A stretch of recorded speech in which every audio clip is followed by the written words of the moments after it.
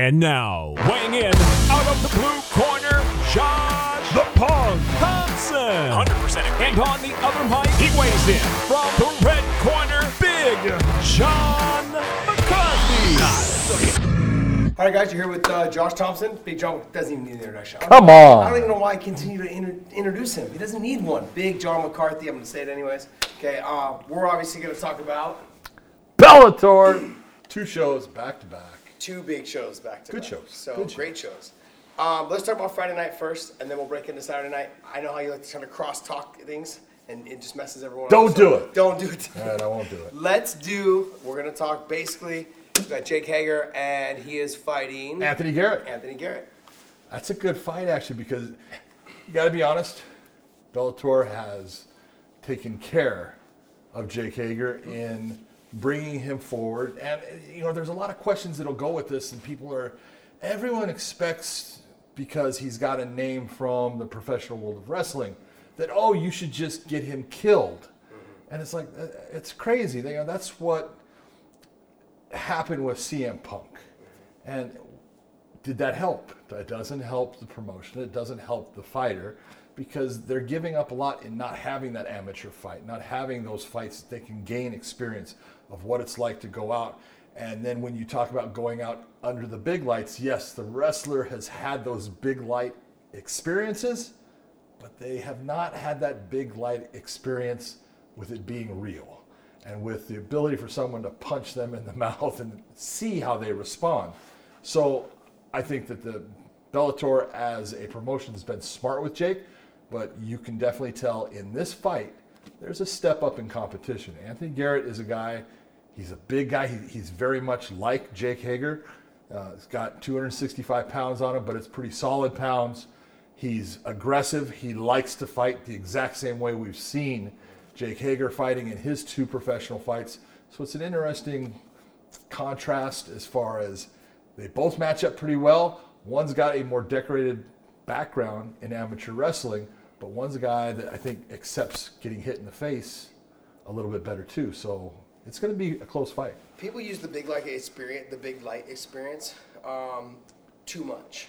The reason why I'm going to say too much is, look, the big light experience is for the big lights the week of the fight, it can settle and calm your nerves. I think that's good. But when you actually get in there, you hear it all the time, talking about professional or top jiu-jitsu guys, how they've competed at the highest level. You put them into a fight, though, it's a big difference. They go from black belts to being the best black belt, one of the best black belts in the world. Now, all of a sudden, they're white belts. Yeah. Every punch, their belt drops another level. That's so true. they go from a black belt, brown belt, purple belt. Every time someone gets hit. They're a white belt. They're a white belt. Yes. So their jiu-jitsu goes right out the door. That light experience, the big light experience, the big arena, all those things, sure, he's used to that. Not when it comes to getting punched in the face. Not when it comes to being punched in the face. Yeah, it's just a different aspect that you have to deal with, because now every time that you walk out as a professional wrestler with the WWE, will say, as you walk out, you know what the end result is. Mm-hmm. And so you can even tell certain people, hey, tonight I'm losing. You know, I'm giving that belt up or whatever it is, and that's fine. That's part of what that is. But when you are fighting, you have family sitting out in the audience. You have trainers that have worked with you that you want to perform for. You want to show them, hey, I've listened to you. I'm following what this game plan is. And sometimes that you are. Sometimes you do everything but, because the atmosphere gets to you. And it's partly how much there is as far as that atmosphere, and then how much you're being confronted with inside of the cage. Sometimes it's just overwhelming. Yeah, the big light experience is the week of, I think it calms the nerves. You're used to the media, you're used to people shaking your hands, trying to get a hold of you, trying to talk to you. That will help Jake Hager throughout this week, but when it comes fight time, when he gets in that cage, it's not going to help him. No. The reality sets in once the first punch is thrown. Once the Big John says, let's get it on, the reality sets in like, crap, I'm here, this is for real. And it makes a huge difference on the fact during the week you can keep your nerves calm. Yeah. Maybe there won't be as big of an adrenaline dump for Jake Hager because he's been under the bright lights. Yep. He's been with 15, 50, sometimes 50,000 people in the arena. So he's probably used to that, which he is used to that part. But it's different when you're actually, like you said, when you don't know the outcome already and you have to go out there and perform. You're trying to perform for the people that have helped you get there. Yeah. As well as your family, as well as for It yourself. only takes one. Yeah. One to make all of that hard work go right down the drain. Yeah, very true. So, and that creates a pressure that you've got to learn how to deal with. So next fight? Next fight on the card for that, I believe I could be out of position. Beck Rollins. Beck Rollins against Ilara Joran. I don't want to mispronounce her last name. I always want to say Joran. From Brazil, fights out of the Pit Bulls training camp. Yes. She's got, Leandro Higal's going to be in her corner. She's a gamer. Beck Rollins is a girl I've known for a long time. I did when she first came to the States for her first fight. It was against Carla Esparza for the Invicta. I want to say it was the strawweight championship at the time, and so 115 pounds, and really was impressed with her because she was just this gritty girl that kept on getting taken down by Carla. But as the fight went on, Carla was getting these takedowns, but it was Beck that was doing the damage in the fight and giving Carla a lot of problems. And then she came out, went to the UFC, went on to Tough, but her last 3 fights have been bare knuckle. She's been fighting, BKB, and she's been doing good. She is the women's champion at 125 pounds. That's for, the Police Gazette is the old style of bare knuckle fighting. They're the ones that appoint those titles.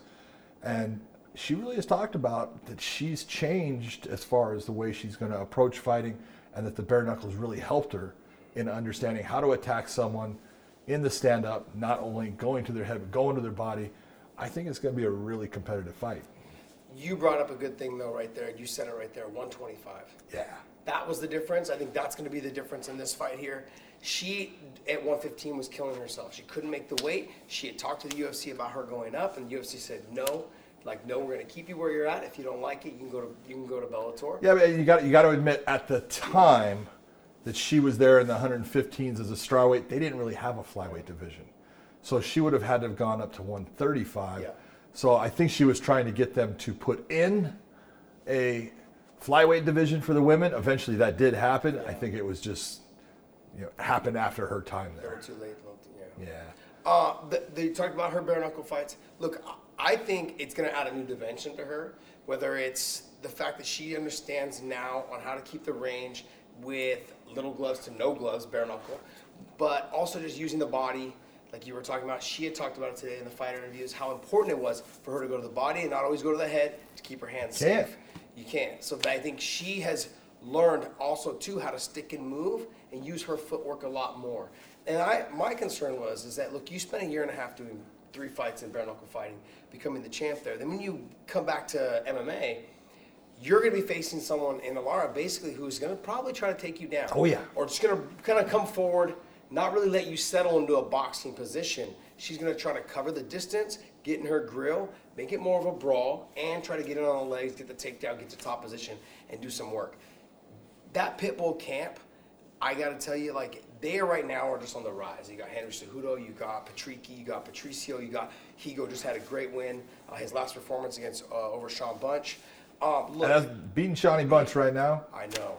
Shawnee Bunch was on the rise, and Shawnee Bunch was doing a great job in that fight. Yep, made a mistake. And that's what you can do when you got good submission. But it's not just that, but then you're coming from a camp that knows how to weather the storm when things aren't going your way, and they know how to adapt in between rounds, and that's what he did. He made the adaptation, and he was able to get something. Now, Ilara, can she do the same thing? That's the thing. Can she get in there and adapt while Beck Rollins is sticking and moving? Instead of chasing her around, she's going to have to cut the cage off and get to the double legs, get on top, do some work, some damage, and maybe some submissions. But I think the one thing, like Beck Rollins said today, is her grappling is drastically underestimated. She's got really good submissions. She's good off her back. And like you were saying, she did a lot of good work against Carla Esparza from the bottom. She did a lot of damage from the bottom.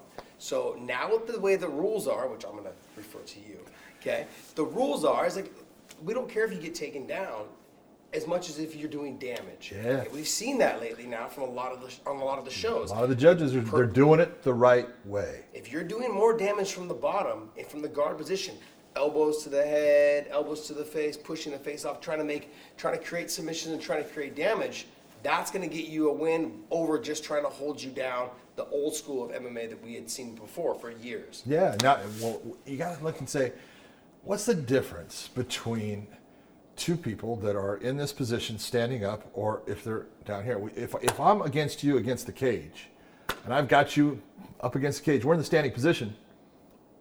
What's the difference if we're on the ground?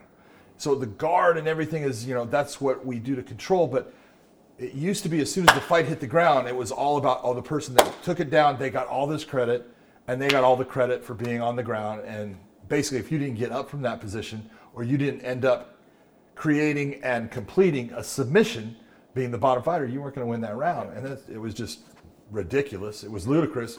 And we have a lot of judges now, they understand the ground very well. And they're giving credit. If you get a takedown, it really depends on what type of takedown it is, and as far as how it's going to score with the judges. If you get a takedown that we say it's called amplitude, meaning I elevate you up, I get you up off of the floor, and now I bring you down with impact. Now it's going to score. No matter what, no matter if it's BJ Penn and he's back up, he still hit the ground. That ground is the same as getting hit with a shot the judges are going to take, and they're going to put that in their mind. That was a good takedown. If you take someone down, we'll say, you get a nice inside trip and then you just roll down to the ground.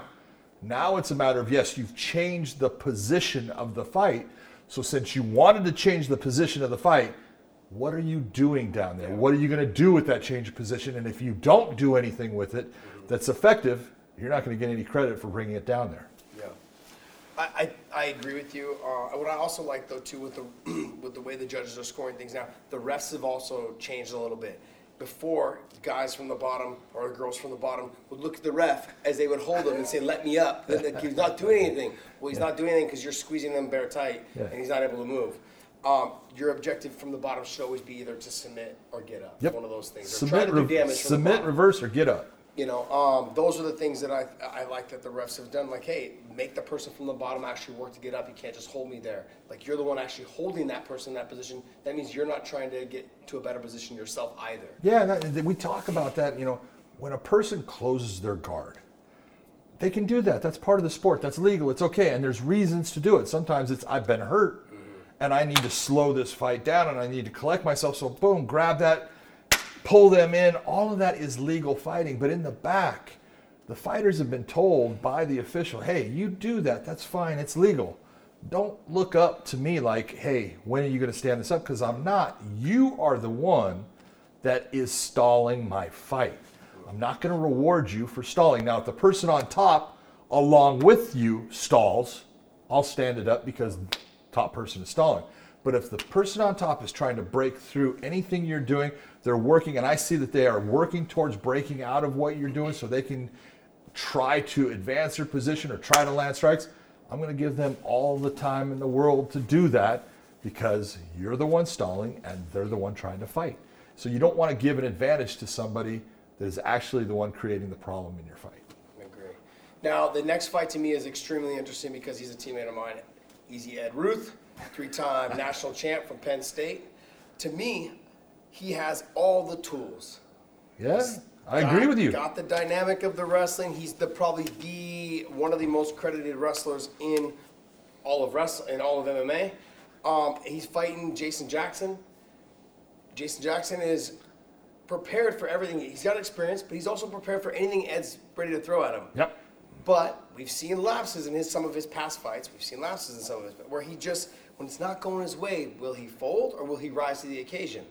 That's one thing. And then we've seen also Ed. Ed doesn't use all of his tools. Nope. And that concern with me. That's what kills me about him. Always been the concern with me is I've trained with him. I've sparred with him. I've grappled with him. He's heavy on top. He's got enormous hands for good wrist control and arm control and grip control. And he's really good all the way around. He's got great head kicks. Never really throws them. Very rarely does he. It's like, but the one thing that kills me, like it kills you, he does not wrestle. Doesn't even threaten. Yeah. Doesn't threaten his wrestling ability. Doesn't even threaten the takedown. And you look and you go, you're making the fight more difficult for you and easier for your opponent by fighting the way you're fighting. Because right now, Ed has become this guy. He loves the stand-up, and that's fine. I have no problem with that. But your stand-up is good. Jason Jackson's stand-up is good. He's a long, rangy fighter who controls distance well. He throws heavy shots. He's got very good knees inside. And the one area that I can look and say, if I'm looking on paper, where does Ed Ruth have an advantage in this fight? It's clear he has an advantage in the wrestling department. He can decide if he wants to bring this fight to the ground, to put Jason Jackson on his back, and now let's see who's better from this position. And I don't think he'll even threaten it. He will try to stand up and knock Jason Jackson out. Yeah, I think the only time we're going to see, because he has finishes now, after not using his wrestling for all the fights that he's had in Bellator, he's got plenty of knockout finishes. Knees to the bodies, knockouts on the feet. He hurts people. He hurts people. He's got good head movement. He kind of lulls you to a sleep a little bit. He just kind of he doesn't pressure you, but he pressures you. Yeah. He just does it in a way that looks like, and it's the same way he used to wrestle. We used to talk about how he wrestled. He would walk out on the mat and, and shake hands and just wait and touch, and then the guy would explode on him and he would just counter it. Yeah. And that's what he's kind of doing now as an MMA fighter. He just goes out and he is bringing offense, but a lot of times it looks like he's just out there sparring. He's just playing. He's just having a good time, which is, I like that he's having a good time, but I would like to see him make people contend with that wrestling aspect. Let go of it. I don't care. It's the same as like what Juan Archuleta does. Juan Archuleta lets go of guys all the time. Yeah. But he makes them at least have to deal with the concept of, I might take you down. And then he jumps out of it, does jumping knees, all kinds of cool stuff in letting the guy go. And I'm looking at Ed Ruth and go, you could do that so well and be so effective with it, but he just likes to stand up. It's like, there's something about Penn State, and we talked about this because I got Phil Davis, who's a NC2A champion out of Penn State, and I got Ed Ruth, a 3-time champion, and neither one of them want to wrestle. So if you go to Penn State, when you are done with your career, you do not want to wrestle anymore. It's almost as if like they just work the wrestling out of them. They work it to the point, I never want to do that again. Look, there's no doubt he has all the tools. There's no doubt that he can mix it up. I've trained with him, sparred with him. He's got great head kicks. He's got good wrestling. He does lack a little bit in the submission department. Yeah. We've talked about that. And the reason why he lacks in the submission department, he said it today. Who wants to end fights with submissions? That's boring. When you have someone at that level, you're killing me, man. Get him in, get him out. That's the thing. We don't get paid by the minute, man. Like, get him in, get him out. So the faster I get him out there, plus we had the conversation today. I was like, hey, you start threatening the takedowns, man, the knockouts will come a lot easier because now they're so afraid of your takedowns. And all the years I've experienced of training with people, I actually have this little like foot sweep thing that I like to do to people. It's real easy. I have not a lot of risk when I do it. And I foot swept him. And before I could actually fall on top of him, he hit his butt and bounced back up on the double leg and took me down. I was like, you little shit. But that's the type of explosion he has. That's the type of, basically explosion he has to get from his butt to the legs and stand back up with you. I mean, I don't want to say that it's I don't want to say it's all genetic, but like he really he ingrains it in himself that he doesn't want to settle for those bottom positions. And instead, when people talk about, he calls him Easy Ed Ruth. I used to watch him wrestle in Penn State. I called him Sleepy Ed Ruth. He would walk out on the mat like he was asleep. Like he didn't want to be there. Yeah. And then he would touch hands. He would just put his hand on the head. He'd push the shoulder, and the guy would shoot. And he would just shove. He would stuff the guy's takedown, circle to the back, or he'd let the guy pop up, snatch the single, and just dump him. And I'm like, head drag him down. I mean, I just look at it. He's so good. There's elements of his game that if you look and you said, if he would bring this element out, he would make himself so much more dangerous. Yeah. And the guy he's fighting, Jason, a lot of people can sit there and talk. He's had some hard times. He broke his ankle when he went on the Dana White Contender Series. And that was a big chance for him. And he steps back and he breaks his ankle. There's just bad luck. There's nothing you can do about that. He had one fight in the Ultimate Fighter against Graves where he was beating the piss out of Graves in that fight and was looking for the referee to stop it. Now Graves, he's hanging in there, but he was hurt. Yeah. But the referee didn't stop it. Just keep doing what you're doing. The referee, as Jason puts his hand on the fence and kind of grabs it as he's hitting, hits his hand, and everything falls apart from there. And it's the one thing that we look at with Jason. We said, you just need to stay focused. Yeah. Give me 15 minutes of focus, and you're going to do great. You're going to be fantastic because you're athletic, you're strong, you're fast. These guys match up really well. The one area that I know Ed Ruth is better. He's got the better wrestling, but I don't think it's going to be a factor in the fight. And I think it might be the determining factor of who wins this fight. That's really what it comes down to, is are we going to see Ed use his wrestling? And if we don't, I don't think so. I think it's going to make it a way tougher fight for Ed Ruth. You know, and I guess if you guys want to see if Ed uses wrestling, you got to tune in and watch. So, look, next would be the other Penn State wrestler, Phil Davis. Phil Davis, and I'm not going to try to murder his last name, Carl the King Albrektsson. Albrektsson, okay, from Sweden. From Sweden. From Good Sweden. guy, man. Yeah. Yeah. Cut his hair, though. I'm very disappointed. Yeah, I was expecting to see I'm it. very disappointed. He used to have the puff. Yeah, looked like a Q-tip. Yeah, he looked like a used Q-tip. It was awesome. I loved it. But he cut the hair. All right. It's okay. It's still blonde. But this is a guy that, is nobody really knows here in the States because they haven't been watching him. He's been fighting in Europe, fighting in Japan with Ryzen. He's good. He said some things in the fighter meetings and stuff that I was like, he believes he's going to take Phil down. He's going to be on top of Phil. Why does he believe that? Tell us why. Well, he goes, he doesn't remember, but he trained with me. Yep. He said he came to Sweden with Alexander Gustafsson, and he says, and we're all on the mats. He says, and we were doing a little bit of training. He says he doesn't remember. He goes, but I trained with him. He says, and he goes, I remember. And you got to say, Phil had made a statement in talking about him, because I looked at Phil and said, hey, there's not a lot of upside when you're taking on a guy that people don't know. It's kind of rough, and you've been in that position where they're going to offer you a fight against a guy that you look and you go, I know he's tough. I've seen him. Yeah, he's a tough guy. And if I win, other than getting my paycheck, it's not going to do anything for me right now because no one's going to give me credit for beating him. Yeah. And Phil came up with a very good line that I really loved. He goes, you know what? I do know how good he is. He goes, and I figure if I'm going to get him, let me get him now. Let me get that win against him now. He said, and I can walk away, and if I want to fight him again after that, maybe I will, maybe I won't, but I got to win against him. And I was like, all right. I rooted that back to Floyd Mayweather doing that to Canelo Alvarez. Yeah. He did it to him while he was still young. I believe Canelo Very was smart. only 20 years old. Mayweather was kind of on his way out, wanted the big money fight, fought a Mexican fighter I believe they fought on Cinco de Mayo. Yep. It was like, hey, what better way to make a ton of money on top of the fact that kid right there, he knew was going to be someone who was going to be a superstar. Was going to get better. And I will always have a win on that kid's record as I prance out the door. Yep. Okay, and so he made a ton of money and did that. That's exactly kind of what Phil Davis is doing. Sure, he knows the kid's tough. Physically, he's strong. He's good on the feet. Got Tough. good speed, good power. Durable. Very durable. Good on top when he gets to the top position. But to touch back on what we were talking about, he said, yeah, I've trained with Phil Davis. Now, he also said I sparred one round with him, and I was able to take him down. And I said, look, I want to just remind people what Allen Iverson said. Man, we talking about practice?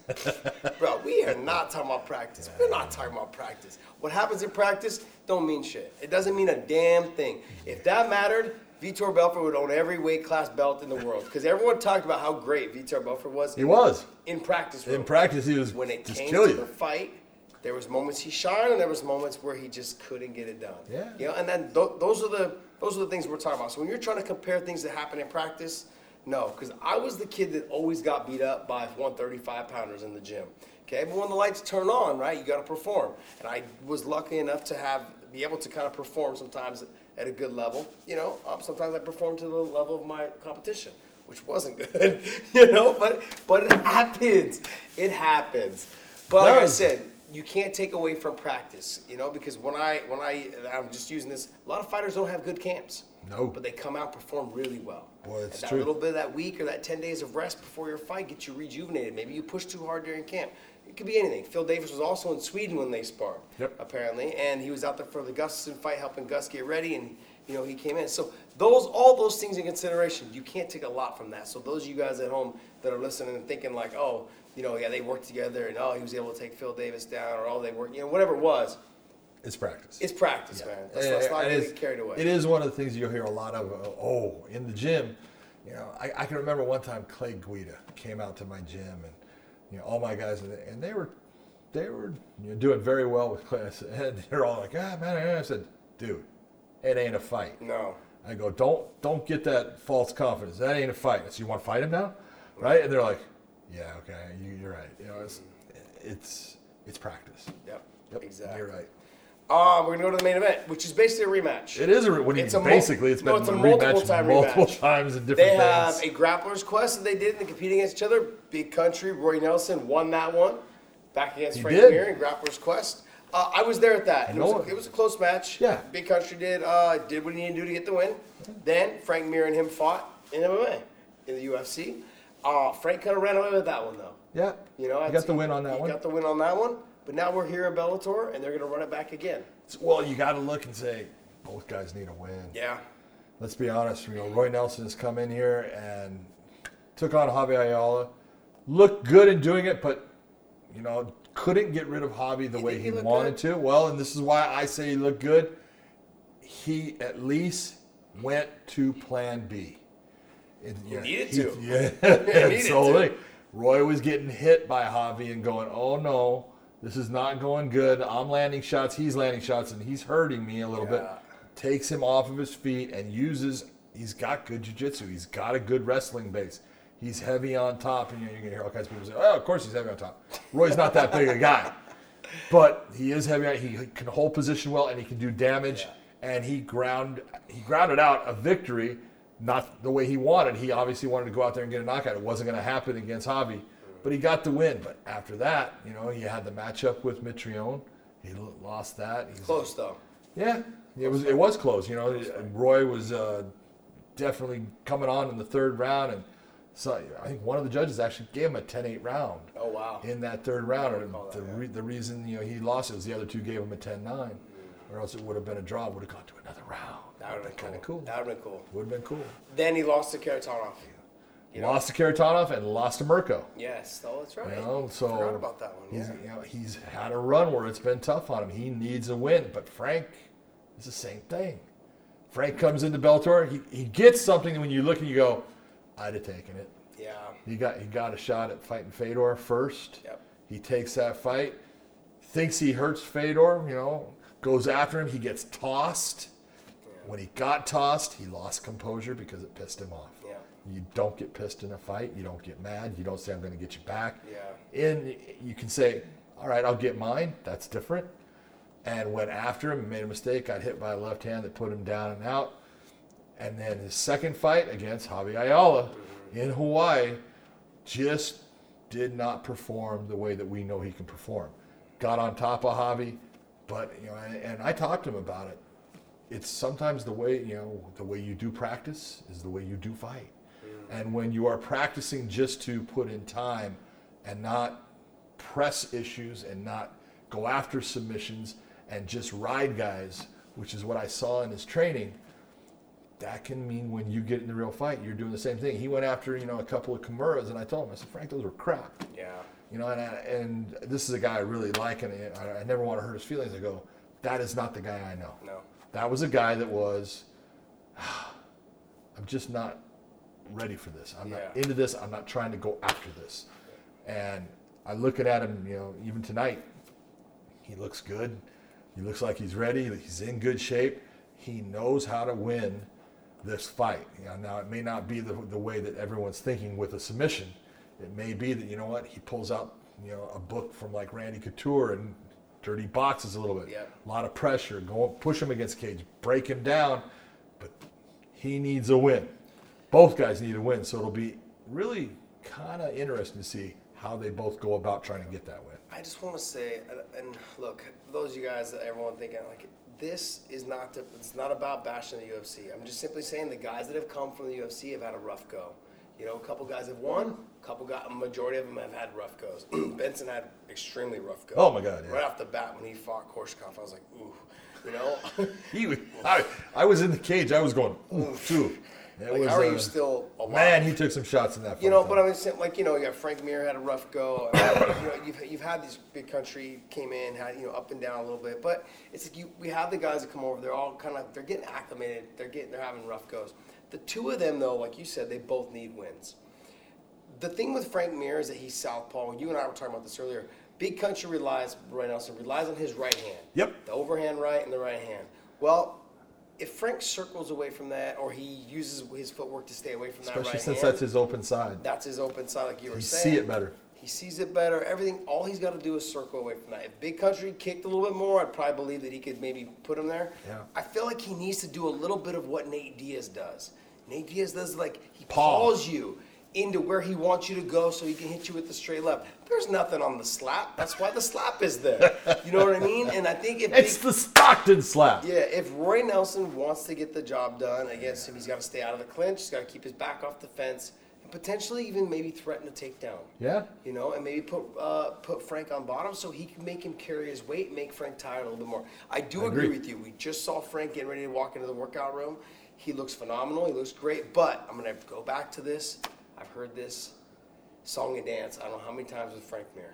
Okay? And I'm not going to believe it until I see it, until I see him come out and perform at the highest level. I know he can do it. Yeah, just does he? But will he? It's always been the question with him. There's never been I don't think anyone's ever doubted the fact that he's fucking extremely talented. Man, there's been fights where you look and you go, oh, this is going to be a tough fight for him. And he walks through a really tough opponent. You know, if you remember... Todd Duffy.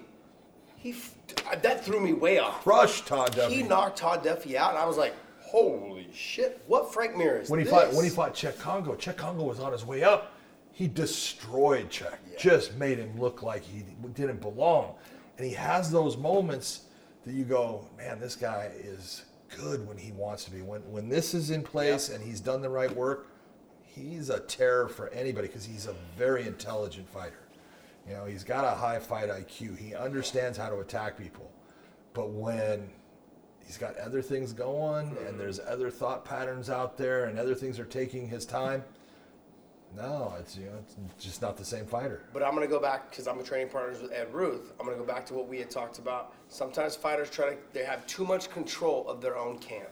And when they have too much control of their own camp, it's usually a recipe for disaster. Yep. Now, Ed kind of found himself in that scenario when he was in San Diego training at Alliance, when he fought Neiman Gracie. That shortly after that fight, he moved up to San Jose, started training at AK. Now, we all know Alliance is a good gym, got great talent out of there, but sometimes, you know, you have to find yourself kind of doing your own thing every once in a while. And that goes with any gym. AK is kind of that way as well. You kind of get pushed to the side a little bit when you have a big fight coming up. But if you're also not someone that's been there a long time, the trainers are still like, okay, I have the guys that I've been with for 15 years. Yeah, I got to stick with my boys. I got to stick with the boys, and you'll work your way in as we get more fights under the belt.